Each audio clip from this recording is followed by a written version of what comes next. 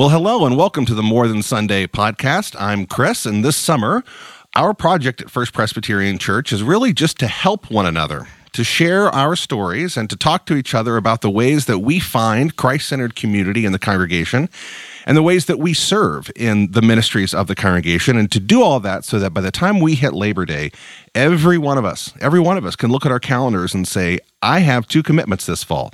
This is the spot in my calendar where I am committed to serving in a ministry in the congregation, and this is the spot in my calendar where I am committed to experiencing authentic, vulnerable, Christ-centered community. And so today we have 2 folks with us from the choir. We have Carrie Anderson, and we have our amazing choir director, Leslie. Ladies, thank you for joining us today. Thank you. Thanks.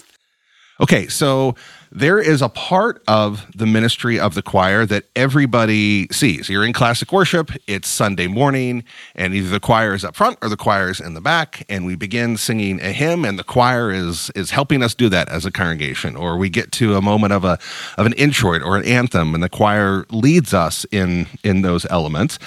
I know there's a lot more work that goes into being a part of the choir and preparing to lead the congregation in worship. That, like, you guys don't start this preparation process at 8:45 on Sunday morning. You've done some work ahead of game time.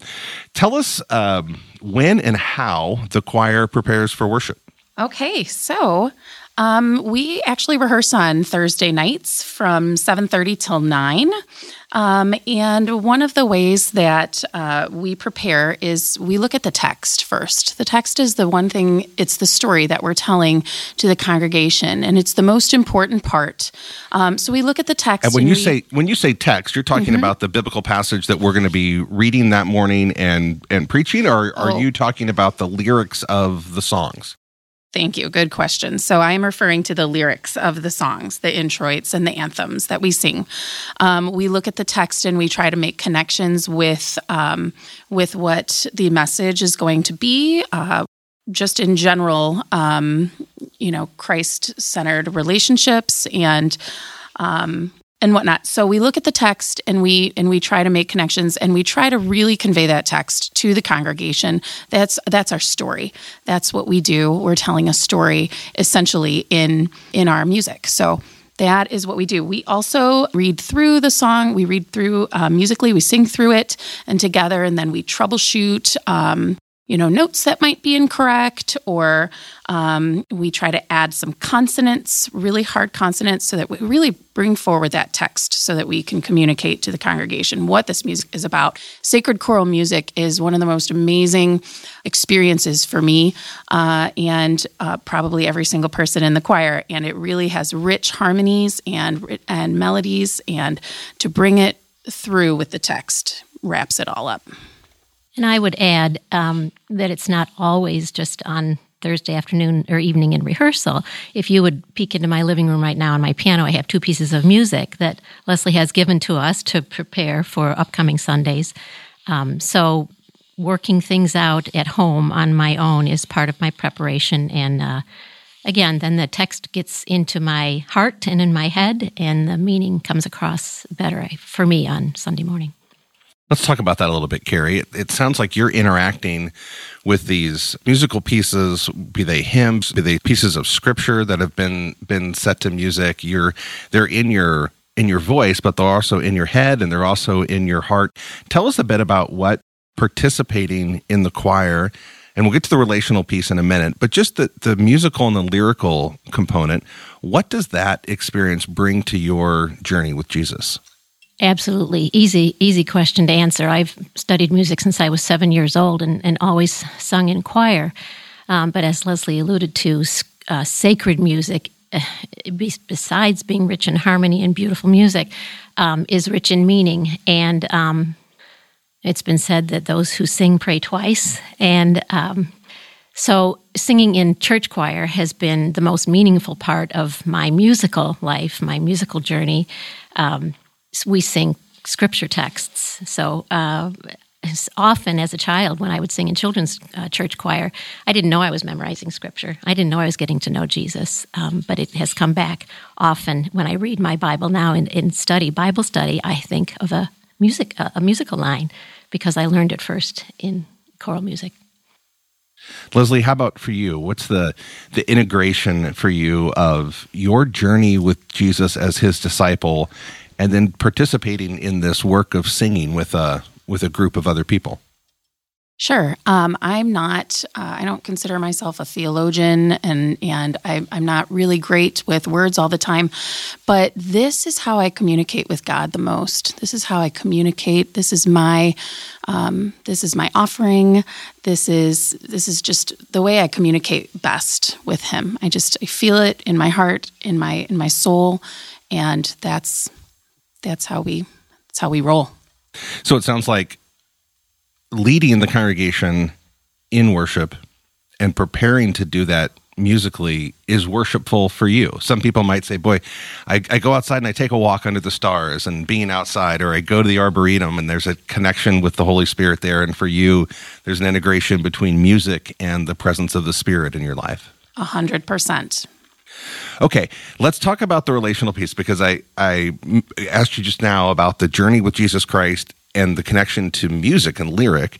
How about the connection to people? It strikes me that the choir is a relatively close group. I see you guys rehearsing before worship service, and you like each other. You're laughing together, and you're for each other, and you're supporting each other. How have you experienced, in the context of choir, the choir being the church? One of my favorite verses, and I've pulled it up here on my phone, so I will represent it right, is Colossians 3:16. It says, "Let the message of Christ dwell among you richly as you teach and admonish one another with all wisdom through psalms, hymns, and songs from the Spirit." Otherwise, other verses or other translations say spiritual songs. Singing to God with gratitude in your hearts. The connection with one another in the choir through the Spirit is evident. When we rehearse together, we sing together, we study the scriptures and the texts of the songs. I would say that personally, I may not connect with some of the people in the choir. We are a very diverse group of people, and other than choral music and our participation in the choir, which is very regular and very edifying, I might not know those people. We're eclectic. We're a diverse group, and I just enjoy that so much. I would say, when I 100% agree with Carrie, and we are a diverse group. We have elderly people, we have young people, and we all, just like Carrie said, we may not have met each other or known each other or walked up to each other had we not had this experience together. I would also say that, we're like a family for sure. And, when tragedy hits one of our members, we all rally together and we do whatever we can to help out our family. We're talking this summer about finding a place to serve and also finding a Christ-centered community. And it strikes me that in some senses, the choir actually is kind of double dipping here. It's both. You guys pray for each other, you encourage each other, you discover what the Spirit is teaching you through these texts. Not that you don't also have other places where you're saying, okay, this is my Bible study or this is my discipleship group, but there's a lot of integration of both of the things we're talking about in the context of the choir. Absolutely. And I've experienced firsthand the caring, compassionate service piece of the community of the choir. When my mother passed away, there were 19 meals that were delivered to my home. 19, count them, 19. And these were choir and bell choir members. And the service element and the love and the compassion and the care of the choir is rich. It's authentic. It's a safe place to share joy and share sorrow. A lot of doing life together is showing up for one another. And it strikes me that as you guys schedule to rehearse Thursdays and to lead on Sundays, you have 2 times in your week when you're showing up together. You've done like 80% of the work of Christian community already because you're singing together in the choir. All right. These podcasts are designed to be helpful to people, and in particular, to be helpful to people who say, I don't yet have a place where I serve. Help me find one. Or I don't have a place where I'm engaged in Christian community. Help me create that, or help me discover that. What sort of person makes for a good member of the choir? Okay. So I would say first and foremost, somebody who can listen. You don't necessarily have to be a good singer. People often think that, I don't want to join the choir. You don't want to hear my voice. It's terrible. Well, that's not necessarily true. And we can help teach you to be a good singer. And we can help. We just need somebody who can listen. And not only are you listening to the people around you, but just listening to the Spirit if it's moving you, and just joining in that way. I would say somebody who is dedicated. It's difficult when we have people coming in and out and in and out. And so we're really looking for people who can make that commitment each Sunday and each Thursday. And just anybody in general who loves to sing. That's all really that it's about. If you love to sing, come join us, because we would love to have you be part of our family. Carrie, you've been a part of the choir for a long time. You've seen a lot of pastors and a lot of choir directors come and go, and yet you have been a part of this community. What have you noticed about what makes for a good member of the choir? Yeah, long time is right, Chris. 39 years, I figured it out this morning. And when I joined the choir, I was one of the younger voices, and the richness of the other members of the choir and their depth of faith and their embrace of me as a young mom was such a treasure. I think anyone who wants to grow in their knowledge of worship and worship language, anyone who wants an opportunity to use a joyful gift of music, however developed or undeveloped it is, anyone who wants to learn more scripture and serve in community, it would be a wonderful place to plug into the church. The choir fellowship is rich. Okay, I'm going to push you guys a little bit on this because you both gave answers that I would not have expected. I asked you what makes for a good member of the choir, and I think 99.999% of our listeners who aren't in the choir would expect you to say somebody who can sing. That's not what you said. Leslie, you said it's somebody who can listen, and Carrie, you said it's somebody who wants to grow. Seriously, the person who's listening to this and says, I want to grow and I can listen, I don't know if I can sing well enough. Are you telling them that if they show up for choir, they can have a good formative experience and be welcomed and not feel like they're going to be embarrassed or people are going to be looking over their shoulders to say, who made that noise? Absolutely. Leslie's a wonderful coach, and there are other members of the choir that would love to mentor you and sit alongside and help you learn. That has happened for a number of our choir members, and they will recognize themselves in this comment. There is a woman who can't read music still, and she will sing solos now. And there is a man who joined the choir for fellowship and purposes after a loss of his wife. And he is a wonderful contributor to the choir. Yes, I would agree with that. It is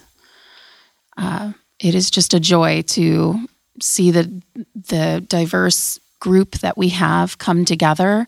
And again, I would just encourage people who are not comfortable singing to just listen. You don't even have to sing one note, one word in the entire first month that you come. But I bet the more that you hear the songs and the more that you hear the different parts, you will want to.